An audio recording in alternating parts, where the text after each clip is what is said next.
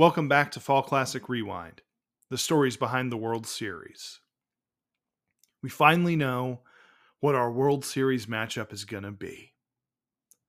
The Texas Rangers versus the Arizona Diamondbacks. Going to be starting Friday night. I'm recording this the day before, on Thursday, as we are going to sort of complete our recap and our reactions to these championship series. Of course, starting on the American League side between the Rangers and the Astros. But I just wanted to say, not many of us would have imagined at the beginning of this season that we would have had this World Series matchup, maybe in the middle of the season, right? Thinking, hey, the D-backs are playing well. The Rangers were on fire, right? Certainly looking like two of the better teams, but both went through rough stretches, kind of backed their ways into the playoffs. And when the playoffs began, not many were giving them shots to win their respective leagues, to win their respective pennants. Heck, even in the midst of the championship series, they were playing, right? Not many people were going to be giving them shots, especially given the fact both of them had to go on the road, down 3-2, having to win back-to-back elimination games in really hostile environments. Minute Maid Park for the Rangers against the Astros, and Citizens Bank Park, right? Facing, right, the respective pennant winners from the previous year, right? Most of us were thinking we were going to have a rematch of last year's World Series. It looked like the Phillies, when they won Game 5, all right, they're going to go back home, write them in. The Astros win all of the games down in Arlington, have that dramatic comeback, exciting win in Game 5 that had a lot of fireworks, both in terms of emotions and in terms of play. But both of these teams, man, the Rangers, led by Bruce Bochy and Nate Eovaldi and Adolis Garcia, right? And the D-backs, led by Torey Lovullo, Ketel Marte, Merrill Kelly, Brandon Pfaadt, Kevin Ginkel, Paul Sewald. Like, there's going to be a lot of things, a lot of reasons why we're going to celebrate these two teams, right? For what they're able to accomplish. Because ultimately, you get to the postseason, you get in a series, nothing is given to you. You've got to go earn it, right? You've got to defend your title. You've got to defend home field. It's not just going to happen for you. Sometimes, when the series comes down to it, you get outplayed. And we'll talk about with both of these series, whether it's missed opportunities, missed chances, inflection points in a series. But ultimately, what we can say with pretty high confidence, right? Both of these teams, the Rangers and the D-backs, they went out on the road and won in convincing fashion to set up a date in the World Series against each other. How about that? We're going to start with Game 6 between the Astros and the Rangers at Minute Maid Park. Nate Eovaldi versus Framber Valdez. Brian Abreu's suspension kind of up in the air. A lot of tension. A lot of focus. A lot of energy heading into Game 6. We'll start with the highlights from that game after a word from our sponsor. Well, now, this here's a song about the biggest state in the country and all of my favorite things. Bluebonnets and roses that are colored yellow, rodeos and ranches, all hat and no cattle, cowboys with lowercase and uppercase C's. These are a few of the best Texas things. Rockets from Houston, Ladybird in Hill Country, Terms of Endearment by Larry McMurtry, Doug Simon the way Freddie Fender could sing. These are a few of the best Texas things. Big boots and big trucks and Austin city limits, Dusty and Bochy and James Rodney Richard, barbecue briskets served on metal lunch trays. These are a few of my Texas mainstays.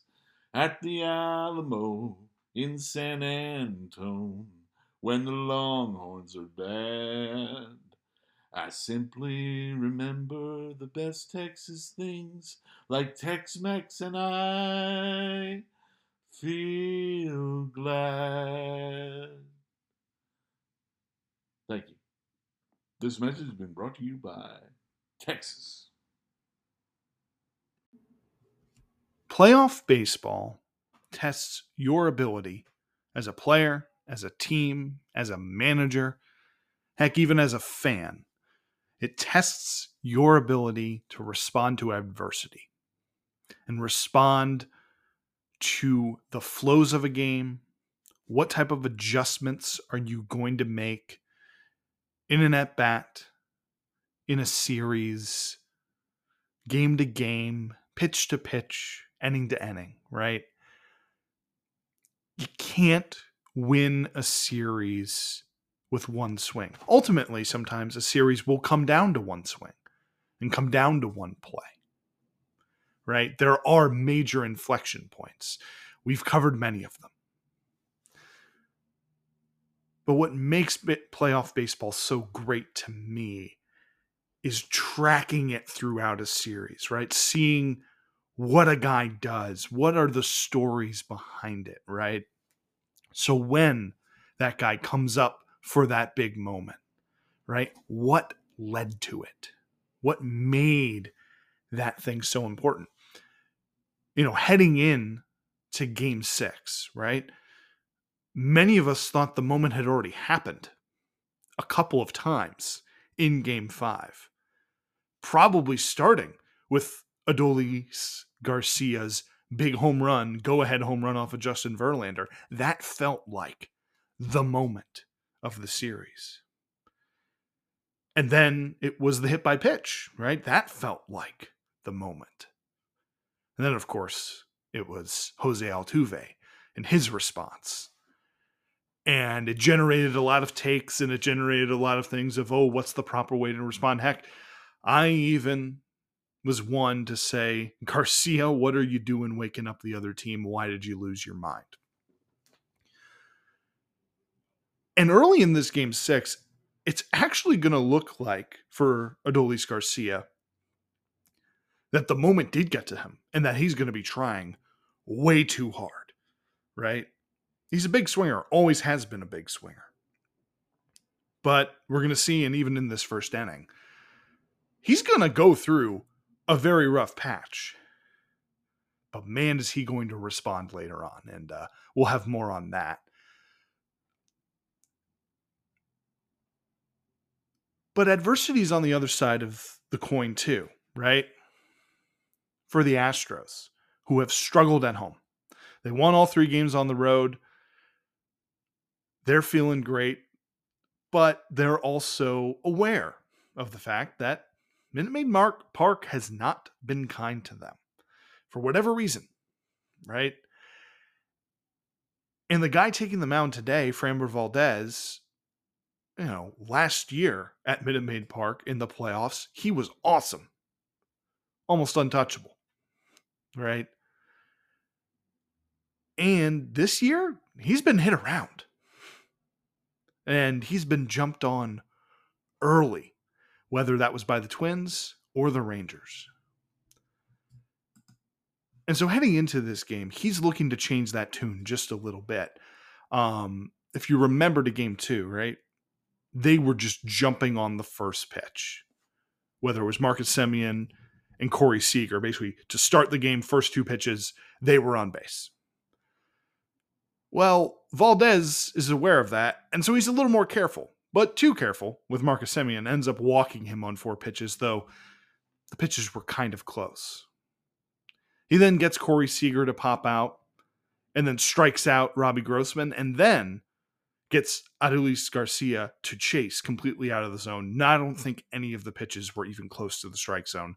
Garcia, early in this game, out of sorts, just swinging out of his shoes, just trying to barrel something and silence the Houston crowd, which is showering him with boos every time he steps up to the plate or does anything on the field, right?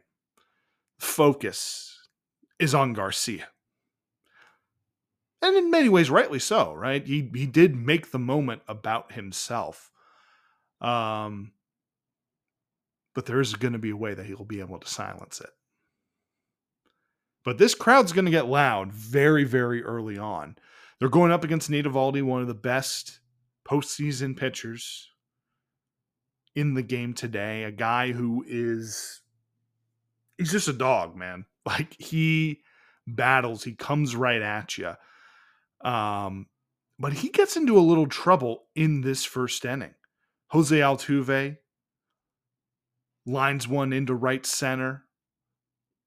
And then after he steals second, Michael Brantley draws a walk. Alex Bregman hits a deep fly ball, but not enough on it. Gets caught by Leody Taveras. And that brings up the big man, Yordan Alvarez. And when you come into a game like this, right, you had that big momentum swing. You just want to continue it if you can, right? And the Astros offense and Yordan Alvarez early in this game are going to take advantage to the best of their ability. The 1-0. And Alvarez fist it into shallow center. That's down for a base hit. Altuve around third. He will score. Brantley goes to second. Yordan Alvarez drives in his 8th run of the series. 1-0 Astros. Well, they got in on him. He's able to muscle it into shallow right center field. A great read by Jose Altuve, knowing exactly where the outfielders were, and he scores easily. And we have a first inning mound visit now by the pitching coach of the Rangers, Mike Maddox, before Jose Abreu stands in.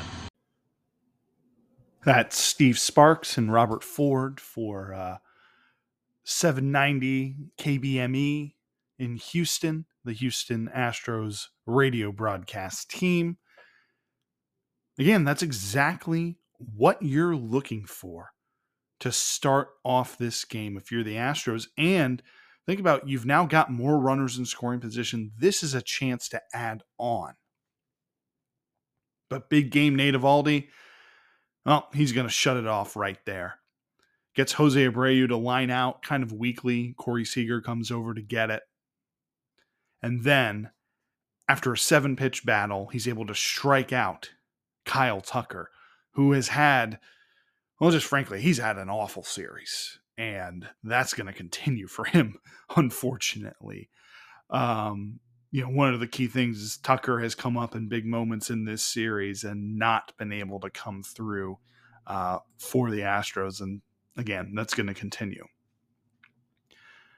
But what do I always preach if you listen to this show?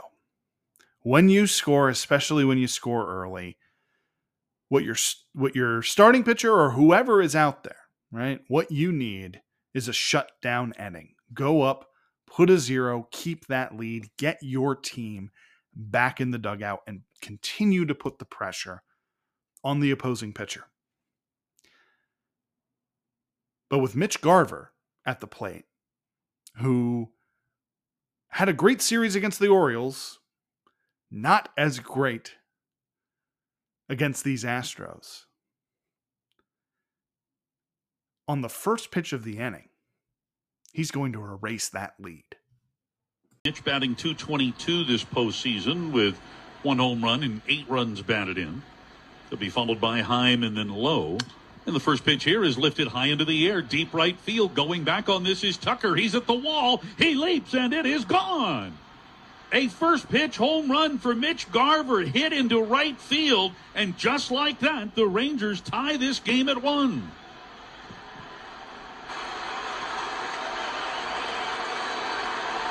We talk about how Framber Valdez can get rattled, and maybe that'll do it. Mitch hits a 94-mile-an-hour fastball, 375 feet. Pitch was toward the outside part of the plate for Mitch. His second home run this postseason, his 9th run batted in, and that makes him 3 for 18 now in the series. That was his first extra base hit. What a swing by Mitch Garver, who's driven in a lot of runs this postseason. Come up with key hits time and again for the Rangers in these playoffs. And, that's what it takes in the postseason, right? Sometimes it's Yordan Alvarez and Corey Seager who carry you, but sometimes it's the other guys. They've got to come up with big hits, especially when your guys like Corey Seager and Marcus Semien have been struggling a bit. And once again, it's really important. Like, all right, you got down in an elimination game, but you immediately responded, right? Because the more a deficit stays around, the more tense you get as the opposing team, as the team facing elimination. You start, the other team is counting down the outs till they go to the World Series, and you're counting down the outs until your season's over. But now, all right, back to square one. And you get a chance to reset that count, essentially. Now, credit to Valdez, who's able to get out of this inning after giving up a 1-out single to Nathaniel Lowe, gets Josh Young to ground into a double play. Also, to mention, Kyle Tucker had a beat on that ball from Mitch Garver, and if we're playing at another ballpark where it's not as short to right field, Tucker might have a chance to actually run that one down, but it ended up being, I think, into the second row. A fan reached up, grabbed it with his bare hand, making a pretty impressive catch, but plays at the wall are something that are going to be important to keep in mind, especially with our next run-scoring opportunity, which is going to come in the 4th inning after a missed opportunity in the bottom of the 3rd by the Astros, right? Michael Brantley had a 1-out walk after Jose Altuve just missed a home run. Alex Bregman ended up striking out against Evaldi. And after a Yordan Alvarez intentional walk, Jose Abreu grounded into a force out. But in the top of the 4th, after Robert Grossman flies out and Garcia strikes out for the second time, once again chasing, Mitch Garver puts together a great at-bat and then gets an infield single in the hole. Jeremy Pena tries to do it Derek Jeter, but gets nothing on the throw. What an at-bat by Mitch Garver, who's done a tremendous job, right, of putting pressure on Valdez. And that brings up Jonah Heim, whose only home run this postseason came against Framber Valdez. He got off to a really good start in these playoffs, but has slowed down the last couple of games. And he's going to hit a ball, right, to right field that in any other ballpark is an easy flyout. But in this one, well, just take a listen. Short lead for Garber, who does not run well. Abreu holding him on. Valdez comes home, and there's a high drive hit to right field. Angling back toward the corner is Tucker. He is at the wall. He leaps, and he makes the catch. Or does he? It's history. He didn't get it. It's a 2-run homer. As Tucker went up there, reaching into the fans, and did not come down with the ball. Jonah goes the opposite way, and the Rangers lead 3-1. Wow. How big is that Mitch Garver at bat right now? Falling behind in the count, fouling off a couple of pitches after 2 strikes, getting on board with a single that just bled through into left, and here Jonah gets enough of this 0-1 pitch to get it over the right field wall. That was just beyond the reach of Tucker, who timed his leap well, and his glove was in line. That ball was just beyond his reach. That might have actually grazed off the very tip of his glove. As Jonah picks up his second home run of the postseason, they've both been hit off Valdez. That's Eric Nadell and Matt Hicks on for 105.3 KRLD, Texas Rangers Radio. And I remember watching it looking like, oh, Tucker caught it. And then, oh, no, he didn't. And again, he had a beat on it, but John Smoltz actually on the TV broadcast did a pretty good job of breaking this down, where Tucker's momentum, right? He's chasing the ball. He overruns it just slightly and has to jump back, right? And in doing so, he's too close to the wall when he starts his jump. So as he's going up, he hits the wall, which prevents him from reaching back. And as described, it goes off the tip of his glove, the top of his glove. If he doesn't hit the wall when he's jumping up, if he doesn't have to do kind of that turnaround, he's able to just keep a beat on the ball. He catches this one easily. It was, frankly, a catchable ball, right? But you've got to position yourself and you've got to time it right. And Tucker, who's had a rough series, right? Not able to get the job done. And it's interesting. Tucker was a Gold Glove finalist, I believe, in 2022. In fact, he might have won the Gold Glove. A really well-regarded defensive outfielder whose numbers, defensive metrics, didn't love him in right field this year. And, you know, that's the type of play, if you're going to go to the World Series, have a chance to defend your title, your right fielder needs to make, right? Or at the very least, he needs to make up for that with his bat. And certainly Tucker has not been able to do that. And ultimately, it's now a 3-1 lead. You know, both of the home runs that Valdez has given up, you know, in this game are not, they're not bombs by any stretch of the imagination, pretty much wall scrapers, but all that matters is they go over the fence. That's as much as they count them. You know, hitting it 15 rows deep, all well and good. But all that matters is the runs are scored, and it's a 3-1 game, 2-run lead for Nate Eovaldi, and he's going to maintain that lead for his team. Keeps rolling. He does give up a run in the 6th inning, right? Yordan Alvarez and Jose Abreu lead off the inning with back-to-back base hits, but then Kyle Tucker rolls over, and Mauricio Dubon is able to get a 2-strike sac fly to bring in Alvarez. But Jeremy Pena grounds out, keeping it a 3-2 ball game through 6 innings. Astros bullpen comes in, does its job in these middle innings. Phil Maton and Hector Neris, you know, get us to the 7th, keep it at 3 runs. And in the bottom of the 7th, you know, given the struggles that the Rangers bullpen had in Game 5, right? Talking about Chapman not able to get through innings. Leclerc had to go long, ended up getting beat in the 9th inning. Bruce Bochy is going to want to ride Eovaldi as long as he can. Because ultimately, right, your starter in Game 6, unless under tremendous circumstances, he's not going to be available for Game 7. And so, Eovaldi gets Martin Maldonado to line out to left, but 4th time facing Jose Altuve, he's unable to retire him. Gets another line drive into center field.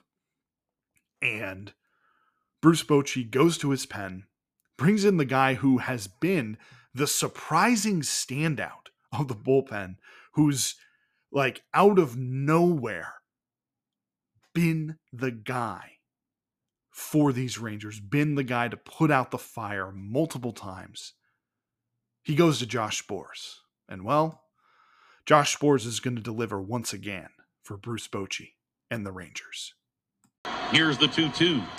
And it's bounced to the right side. Simeon has it. Pivots, goes to second for 1. Seager to first. Big stretch by Lowe. Double play. What a play by Nathaniel Lowe, stretching toward right center and somehow holding the bag. They complete the 4-6-3 twin killing that ends the 7th with Texas still on top. We go to the 8th, 3-2 Rangers. That's such a huge, huge play for the Rangers, especially when you consider who was on deck, Alex Bregman and Yordan Alvarez, right? I mean, that is the key. Michael Brantley coming up, who, had hit Eovaldi well. That's why he was up in the lineup, but a costly, costly double play, sort of a missed opportunity there for the Astros. Now, on the top of the 8th, right, Brian Abreu actually comes in. His suspension is sort of held in abeyance as he's appealing it. And as we find out, ridiculously, they uphold the suspension, but they're going to kick it to the start of the regular season, which to me, I'm like, hey, if you get suspended for something in the postseason, it should count in the postseason, or you shouldn't have suspended him at all. But anyway, it's neither here nor there, because they rarely ever are going to hold someone out of a game 7. They don't want things to be determined by that. Anyway, that's not important. What is important in this inning is Evan Carter leads off with a single. And although Abreu is able to strike out Adolis Garcia, who once again is swinging wildly, his 4th strikeout of the game, mind you. Number 4, golden sombrero after getting plunked and getting showered with booze every single time. Mitch Garver in a 3-1 count hooks a slider down the left field line to make it a 4-2 game, right? Again, we talk about these costly, costly things. Keeping it a 1-run game would have mattered so much for the Astros. It would have put so much more pressure. But Abreu, who has now given up runs, given up base runners and runs in his past couple of outings, right, is not looking like the same guy who, went July through the middle of October without giving up a run and didn't give up any runs last October, right? Him and Ryan Presley, of course, were absolutely electric. But that means this game's a 4-2 game instead of a 3-2 game, which is significant in the bottom of the 8th. Even with all of that, right? Bruce Bochy is hesitant, doesn't want to just go straight to Aroldis Chapman. So he leaves Josh Sborz in, who does walk Alex Bregman, and then surprisingly dots up Yordan Alvarez, striking him out on 3 pitches.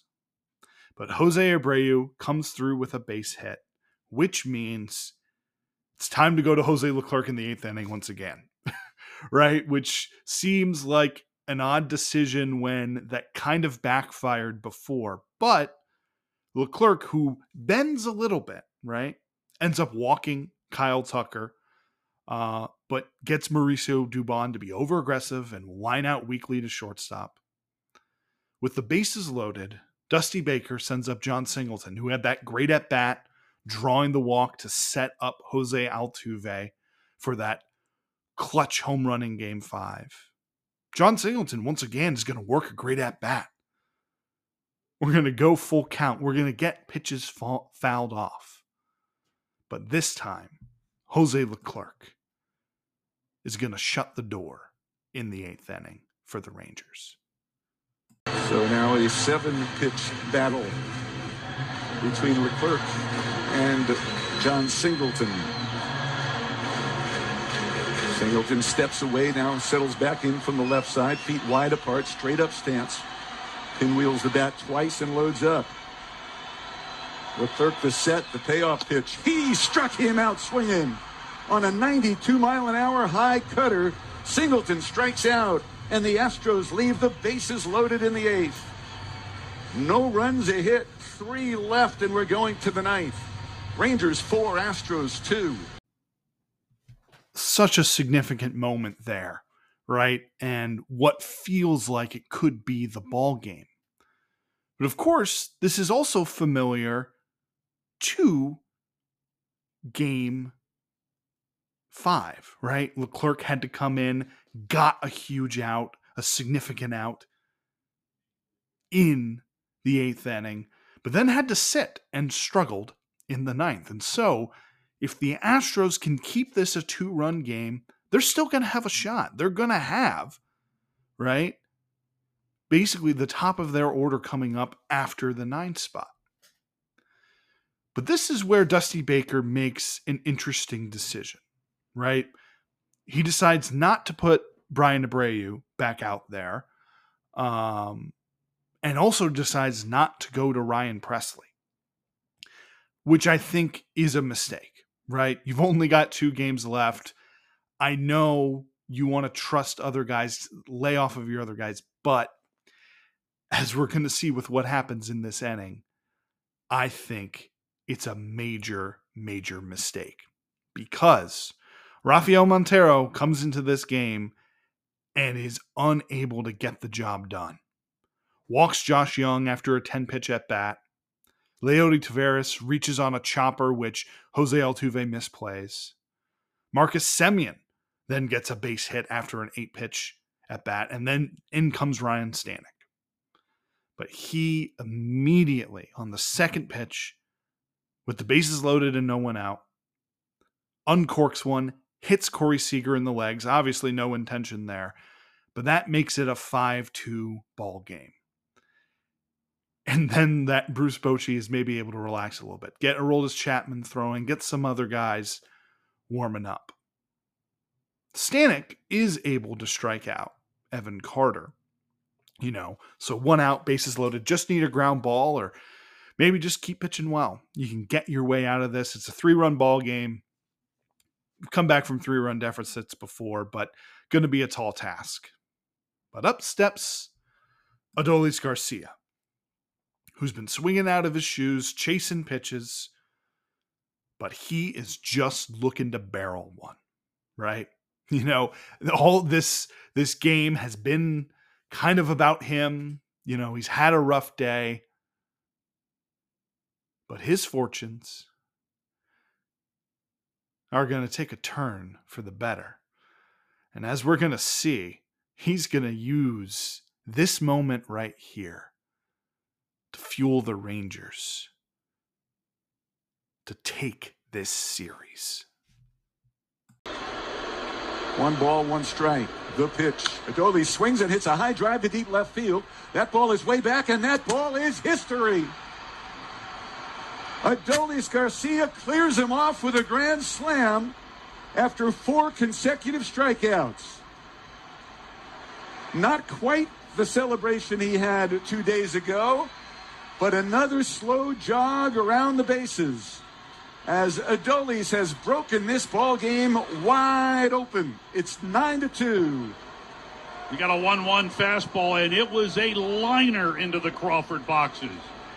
Just a bullet up into those boxes, and how good must that feel for Adolis Garcia? Again, we have seen this before. All it takes is 1 good swing on 1 good pitch. And Adolis now has 15 RBIs for the postseason and 10 in this series. It's his 5th postseason home run, his 3rd in the series. And here's Jankowski, who has not had a plate appearance in the postseason. He's appearing in his 3rd game, and he takes outside for a ball. Adolis getting high fives and hugs in the Ranger dugout. There's a swing by Travis, and there's a high fly ball to deep right. Tucker going back to the wall. He leaps, and he's got it. Tucker stole that ball from a fan.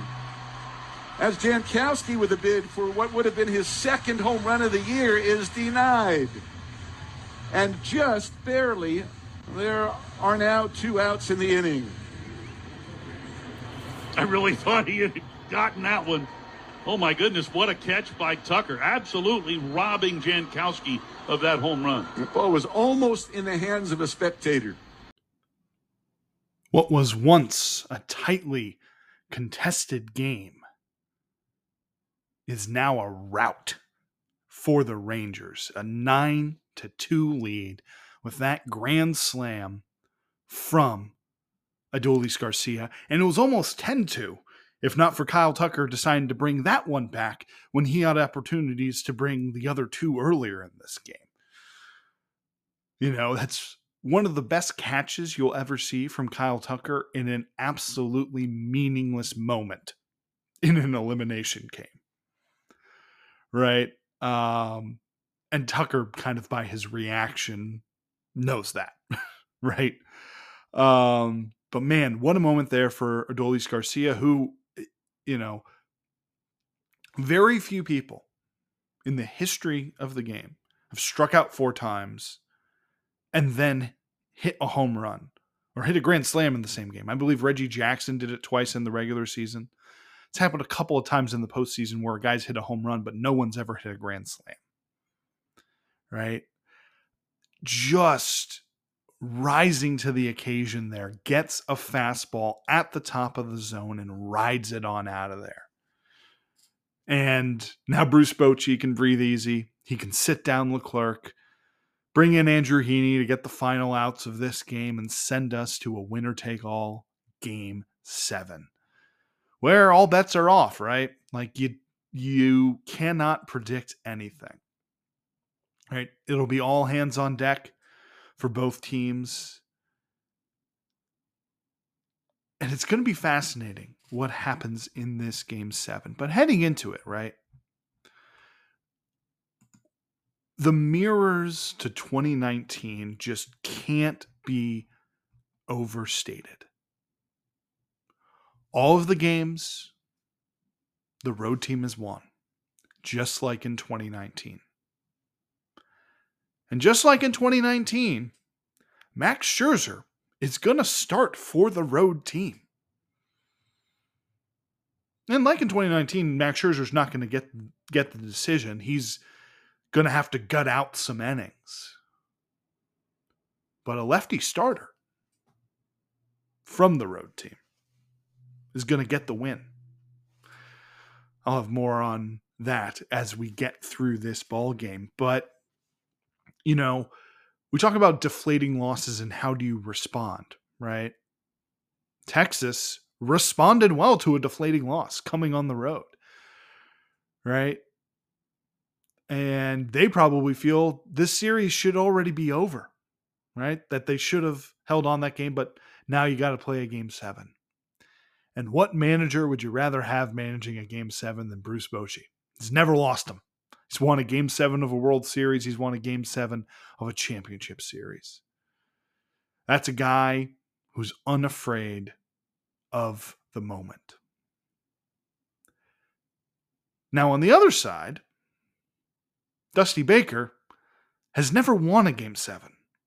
And in fact, he's blown 3-2 leads before at home. He's been up 2-0 in a 5-game series and lost to Bruce Bochy in 2012, losing all 3 games at home to lose a series. Right? So Baker has been here on the negative side before. Right? Like it's very interesting. Very, very interesting what's going to happen in this Game 7. Now, the Astros feel pretty good. They've got Christian Javier, who's been, they call him El Reptilo, right? The reptile, because he's cold-blooded, right? These moments don't faze him. But in the top of the first, after he's able to get Marcus Semien to ground out on the second pitch, he falls behind Corey Seager. And it looks like, from the jump,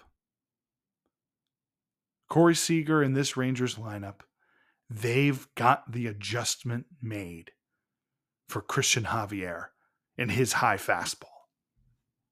Here's the 1-0 pitch to Seager. A swing and a high drive, well hit right field. That has hit a mile. That ball is history. A mammoth home run for Corey Seager into the upper deck. And the Rangers grab a 1-0 lead in the top of the first. Wow. That is impressive. And in Game 3, Corey got to bat 3 times against Javier, and he flied out to center all 3. 2 of those were very deep shots. He missed twice hitting a home run against Javier. Here, he does not miss a fastball that was up near the top of the zone. 440 feet into the second deck, and the Rangers lead 1-0.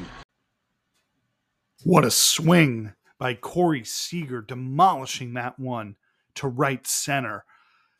Kind of reminds me of what he did to Dean Kramer of the Orioles, right? Just immediately set the tone for a shellacking. And well, trouble is going to continue for Christian Javier, who falls behind Evan Carter and then walks him, though the pitch was a strike, right? They just didn't call it. It was kind of on the edge, and Javier didn't exactly hit his spot. And then, like, the Rangers, from the jump of this game, immediately dictate everything that's going on. Javier does not hold runners well. He's slow to the plate. Maldonado doesn't throw well. And so, on the second pitch of the at-bat with Garcia up at the plate, Carter steals second, right? Easily. Nothing there to do. And Garcia, who gets into a full count, like Corey Seager, he's going to be all over that Javier fastball at the top of the zone. And the payoff pitch. And Adolis hits a high drive to deep left field. Going back is Brantley. He turns, he looks. That is off the wall. It's in play. Carter heading home. Adolis thought it was a home run. He only gets to first base. And the Rangers lead 2-0 on a single by Garcia off the wall in front of the Crawford boxes.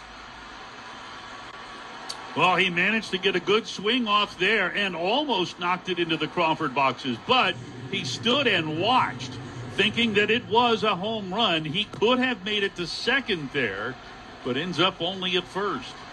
Remember, it's only 315 down the left field line and 366 to left center. And Adolis thought he had cleared the 19-foot-high wall, but he did not.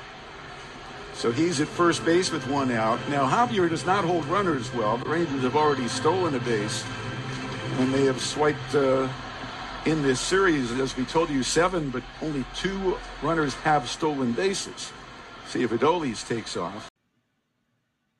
And on the first pitch, Adolis does take off, stealing second base, and he is brought in by Mitch Garver, right, who picks up some more postseason RBIs, who bloops one into left center. Chas McCormick, who's playing center field instead of Mauricio Dubon, the superior defensive center fielder, gets a bad jump on the ball that should have been his. Michael Brantley tries to come in, but this is in kind of no man's land.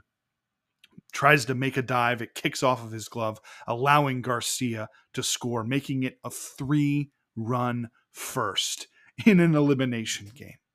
Exactly what you're looking for if you're Texas, not if you're what you're looking for Dusty Baker, who, you know, after Jonah Heim picks up a 2-strike base hit, gets Javier out of the game. Javier retires one batter, one single batter in this game. That's it. Not what you want in a game 7. Like the history of, hey, guys who only retire one batter or don't go deep in a game 7, not good, unless, you know, some guys have used openers in the past, like all the way back in 1924. The Senators did that, you know, kind of as a ruse, but this was not strategy. This was completely unexpected, and Phil Maton has to come in, and he gets 2 strikeouts to stop the bleeding there in the first. But man, oh man, not the way you want to start. Now, in the bottom of the first, the Astros are going to respond to Max Scherzer from the get-go. Max Scherzer, who's not himself, but is a competitor, right? He goes out there and fights. Jose Altuve leads off with a double down the left field line. And after Alex Bregman grounds out, Yordan Alvarez is intentionally walked after getting to a 3-0 count because Max Scherzer's like, well, I'm not giving up a 2-run homer here. And so that brings up Jose Abreu, who's looking to, hey, get some of these runs back. He represents the tying run. And he is going to get things started for these Astros so that they do have an answer. It's just not as much as the Astros are looking for. High set. Now the 1-1. Rounded up the third baseline. Fair and past the dive of Young. Kicks off the sidewall. Altuve around third. He will score. Alvarez goes to third. Jose Abreu an RBI single. 3-1 Rangers. Abreu's been strong this postseason. A lot of RBIs. A lot of big RBIs. That's a chopper right down the line. And the Astros are on the board. Abreu with his 13th RBI in 11 games this postseason. That's a really big swing from Abreu to answer back, right? But what happens next is even more important, right? You make it a 3-1 game. When you give up 3 runs in the first inning, right, you need to score at least one to think you have a chance to come back, right? But the costly thing that happens, right? Max Scherzer with Michael Brantley at the plate, first and third, right? All he's got to do is hit a fly ball, get another base hit, find a way to extend this inning, and maybe the Astros can make it 3-2. Maybe, in fact, they could make it 3-3. Start this thing all over again. Get the bullpen working for the Rangers. But on the first pitch, he grounds into a 4-6-3 double play, just a little two-hopper right to Marcus Semien, who flips it to Corey Seager. And the Rangers are out of this inning. Really key moment there, right? Where, and this is going to be a little bit of a pattern. The Astros answer back, right? They make something, they make a little effort to come back, but it's just not enough. Just not enough in this ball game. Hunter Brown then comes in, is able to work around a 2-out Corey Seager double, but puts together a scoreless inning, exactly what you want. I was a little shocked, honestly, that Maton didn't come back out for that inning because it's Game 7. You want to get as many outs from your top guys as you can, right? Maton is one of the better relievers the Astros have, and, you know, Dusty Baker's decision-making in this game is going to be criticized, and I believe he makes some mistakes, but ultimately what it comes down to is when your starter gets you one out, when you were expecting him to probably give you 15, that makes the job a lot harder. It makes the job a lot harder, that's for sure. Max Scherzer responds. He walks Chas McCormick, but he's able to get a couple of strikeouts of Jeremy Pena and Martin Maldonado. People were criticizing, hey, with the starter out of the game, why don't you just pinch hit Yainer Diaz right there? And, well, part of the discussion is whether or not Diaz should have just simply been playing over Martin Maldonado. But, well, that's neither here nor there, in my opinion. There are a lot of other reasons why the Astros are going to end up falling short. And part of that is because Adolis Garcia, in a 3-2 count against Hunter Brown, is going to continue his torrid streak against the Astros at Minute Maid Park. It doesn't matter what Adolis does right now. It will be met with a round of boos. Count is 3-2. Here comes Brown. And that ball was hit high and deep down the right field line. Tucker looking. It is gone! Inside the right field foul pole. An opposite field home run for Adolis Garcia. The home run streak stretches to 4. The Rangers lead 4-1.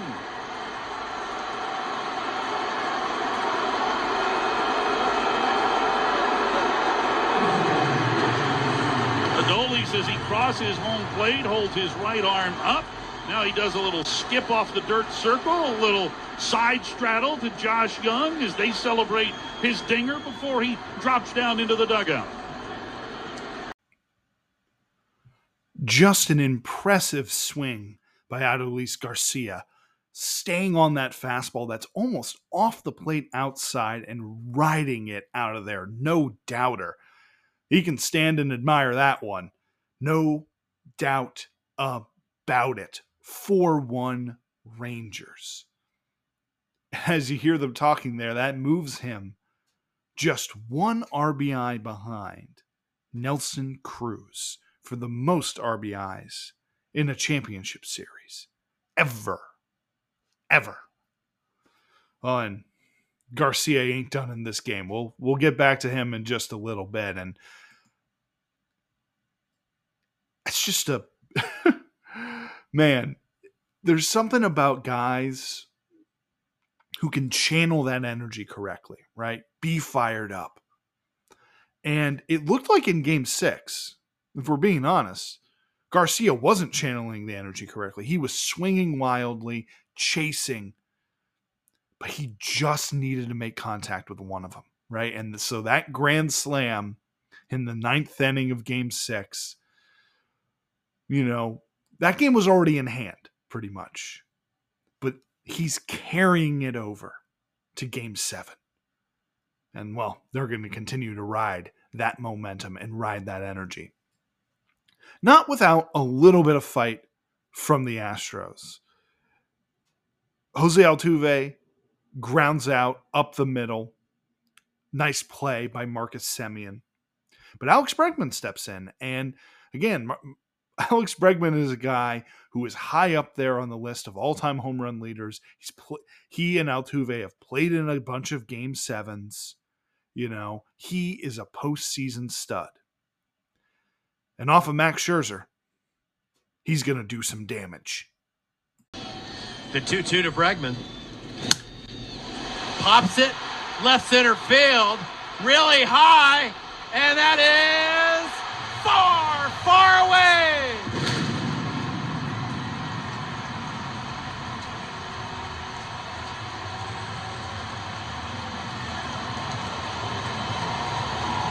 Bregman goes deep. It's 4-2.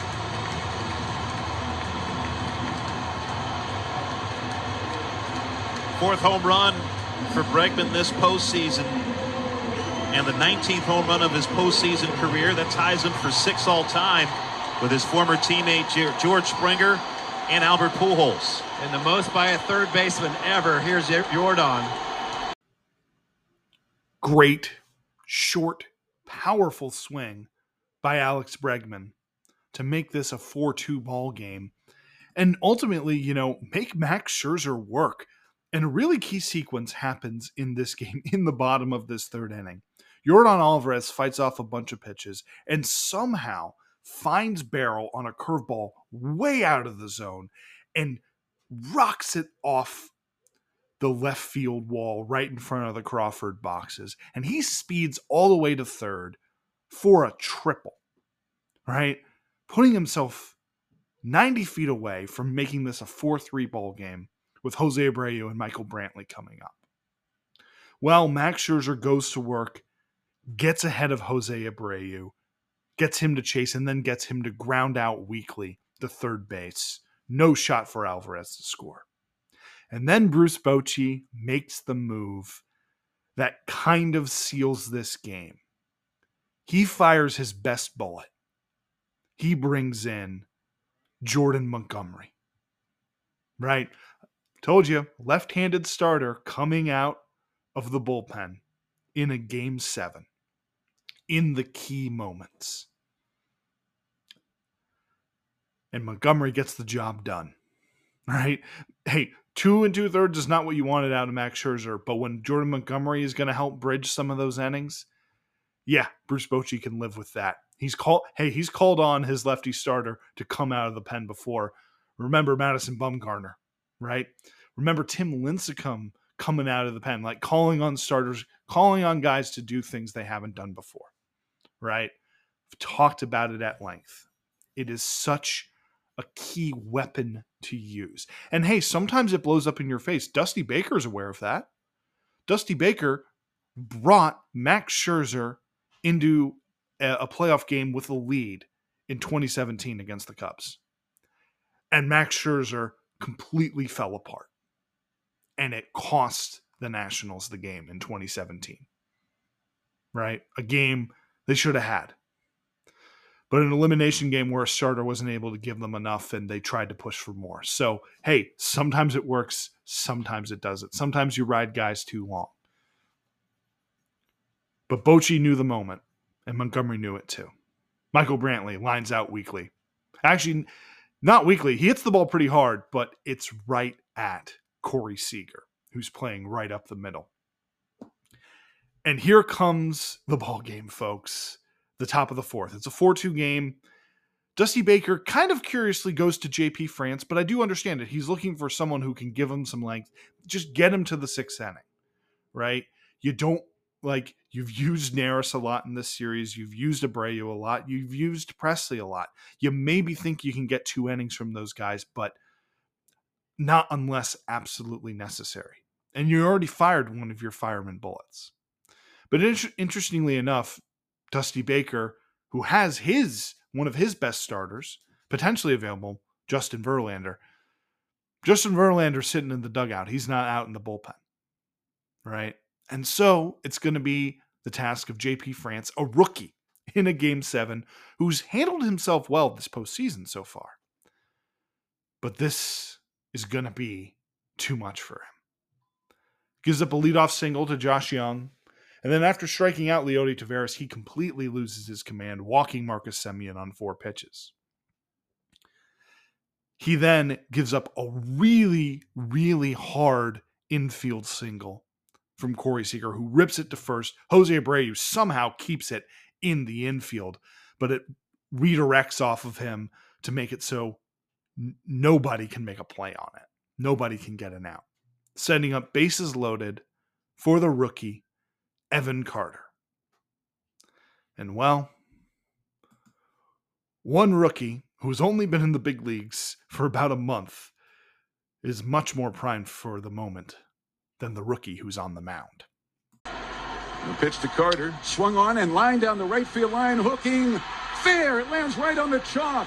1 run is home. 2 runs are home. The Rangers lead it by the score of 6-2. Seager ends up at third. Carter at second on a 2-run double.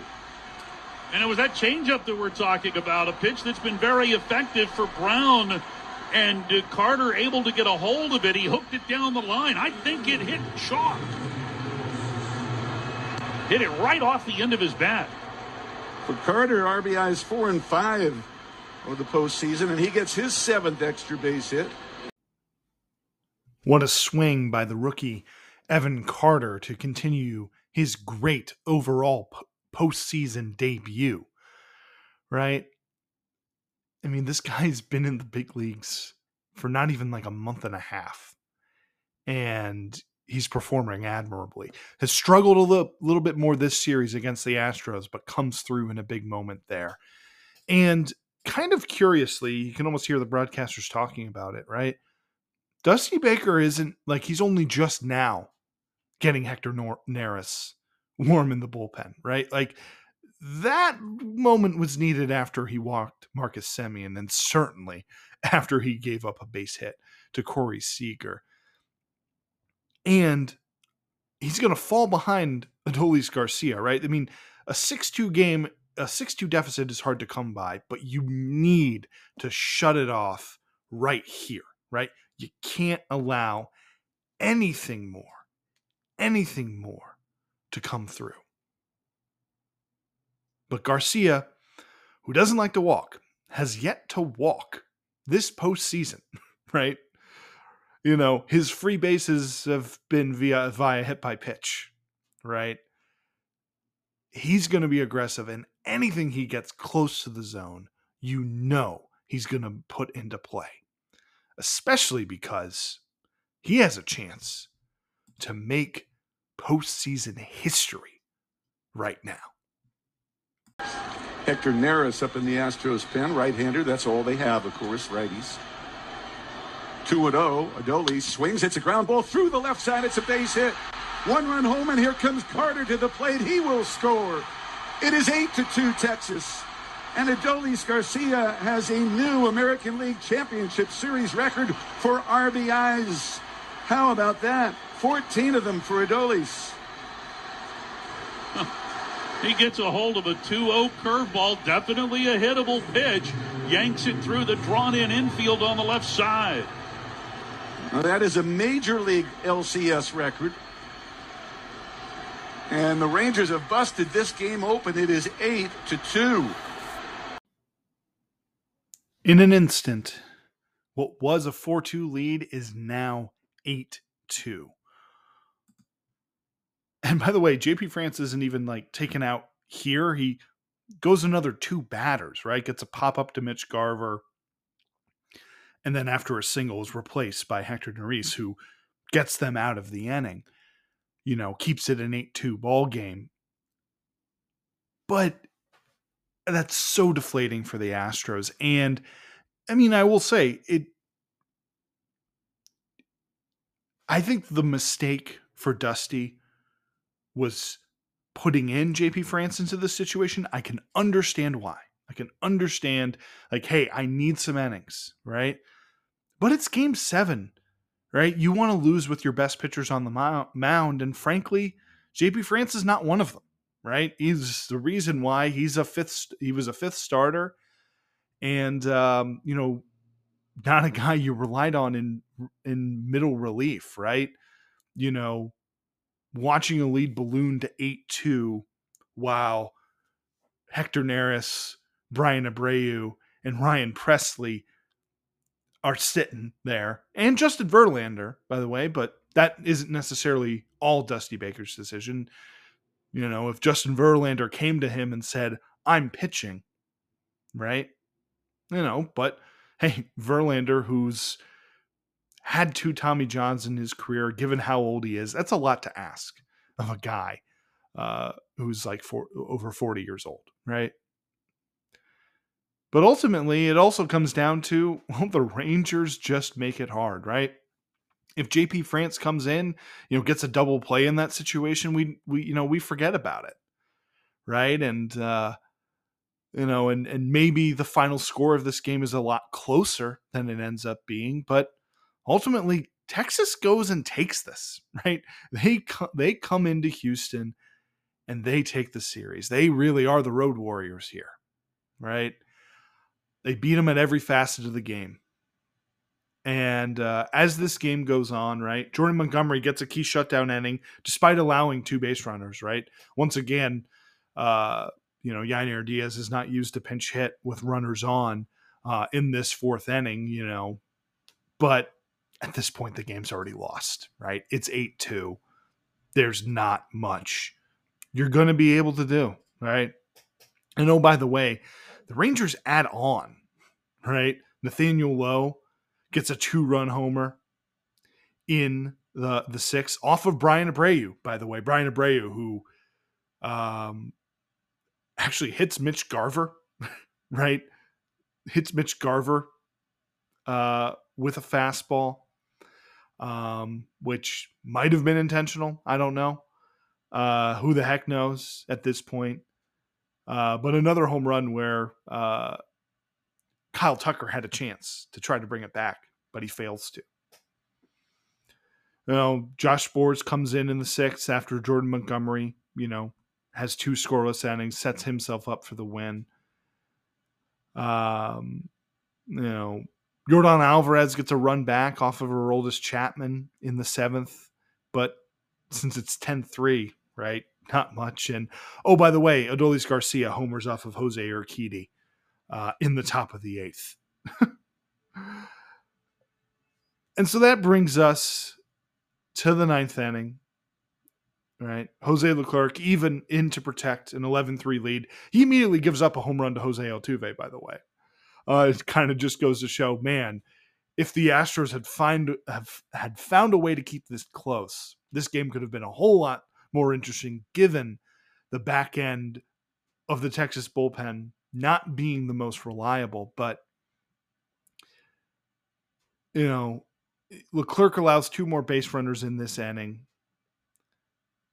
But he comes up, 2 guys on, Kyle Tucker at the plate. with a chance to send the Rangers back to the World Series, take down the defending World Series champions, win all 4 games on the road. And Leclerc, who's gotten the job done, save one time this postseason, is going to get it done once again. Neftali Feliz was on the mound when the ALCS ended the last 2 times the Rangers won it. Leclerc ready now. 1-2 pitch. Ground ball. Second base. Simeon's got it. On to first to Nate Lowe. And hello, World Series. The Rangers have won their 3rd American League pennant. They stream out of the dugout and are jumping up and down between the mound and first base. For the first time since 2011, the Rangers are going to the World Series after having 6 consecutive losing seasons. What an amazing year this has been. And there's more baseball to be played. A great call there from Eric Nadel, who gets to call a World Series again after he got to call 2 in back-to-back years in 2010 and 2011. But since then, the Rangers have yet to be back. When we think about this, they lost over 100 games 2 years ago. They lost over 90 games last year. Completely remade their team, remade their front office, and chose the right man to lead this team. You know, they were really, really good. Probably the best team in the American League for a good stretch of the year. And then, you know, they lost, I think, like 16 out of 20 games or something like that. They had a really rough stretch, July, August, that allowed the Astros and the Mariners back into the division race. But here they are, the wild card team in the playoffs, going to be in the World Series. How about that? How about that for these Texas Rangers? We're going to have a lot more to say about them as we get ready for the World Series and the matchup with the D-backs. And, you know, the Rangers were going to have home field advantage either way, whether they were facing the Phillies or the D-backs, right? They're going to have home field advantage either way, though the way they've been playing on the road, they've yet to drop a game. 8-0 on the road. I mean, think about that. 1-2 in Tampa, 1-2 in Baltimore, 1-4 in Houston. Something special. Bruce Bochy, undefeated in Game 7s. Right? Something about him, man. He's going to go down as one of the best managers of all time.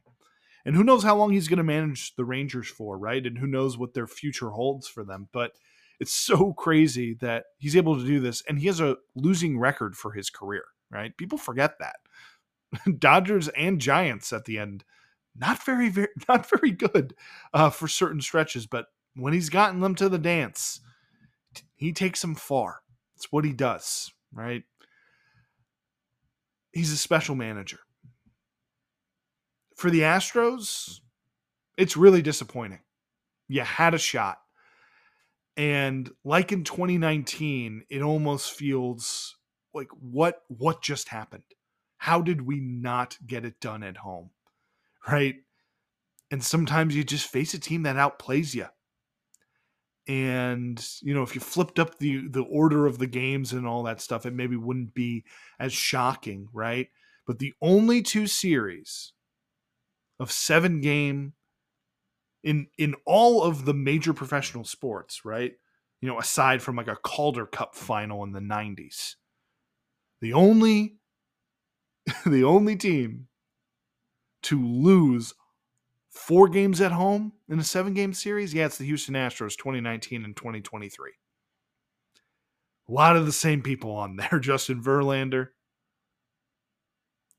Alex Bregman, Jose Altuve, Yordan Alvarez, Kyle Tucker, Maldonado, right? Some other faces there, different managers, different ancillary pieces. It's hard to know what is to blame for the Astros' home struggles. but it's a shock. I thought that they were going to be going back, but again, that's why we don't make predictions here, because they're worthless when it comes to postseason baseball. Well, it's not that they're worthless. It's just that there's a lot. It's a high variance environment. And anyway, what a job by the Rangers. And we will be covering the D-backs and their wild ride and their comeback against the Phillies. We'll have that in our next episode. What I will end on is the career of Dusty Baker. And perhaps I'll do another tribute video later on talking about the highlights of his playing career, some of the things of his managerial career. But what an icon, what a legend, who announced today that he's hanging him up. Right? We thought it might happen after last year after he won, but he wanted one more shot. He wanted a chance to get two, right? Because 2 World Series, that puts you in special territory. Unable to get it done, but man, everything he's given to baseball and everything baseball's given to him. A great player, a phenomenal manager, the inventor of the high five. Dusty Baker. I can't say enough words about that would do it justice, right? All I can say is love that man. Loved him when he was the manager of the Nationals. Thought he kind of got a bit of a raw deal, and his only shot to get back in the game was to take over the mess that was the Houston Astros organization. And hey, man, he did it. Taking them to 4 straight ALCSs, 2 straight World Series, and winning the whole darn thing last year in 2022. Dusty's one of the best managers we've ever seen. Not as much postseason success as some of the others, but as we've always discussed, the postseason is a different animal. And it really does test your mettle. It does test your adversity. And Dusty has responded time and again to it. He's just also been on the wrong end of a lot of bad luck in his career. Bad hops, bad bounces, bad things. But each time when he's been given an opportunity to come back, he has. And he's responded well. And it's unfortunately a fitting send-off for him, losing in a Game 7. Unfortunately for Dusty Baker, it's fitting. And especially up against Bruce Bochy. But Dusty brought so much to this game. So much joy, so much love. What a great, great man. Baseball was all the better for having him. We'll miss you, Dusty. Coming up in the coming days will be a recap of Games 6 and 7 at Philadelphia, the Diamondbacks coming back and surviving in that series. And we'll, of course, have plenty of coverage for the World Series between the Rangers and the Diamondbacks. So many great storylines heading into this series. Until then, catch you next time on Fall Classic Rewind.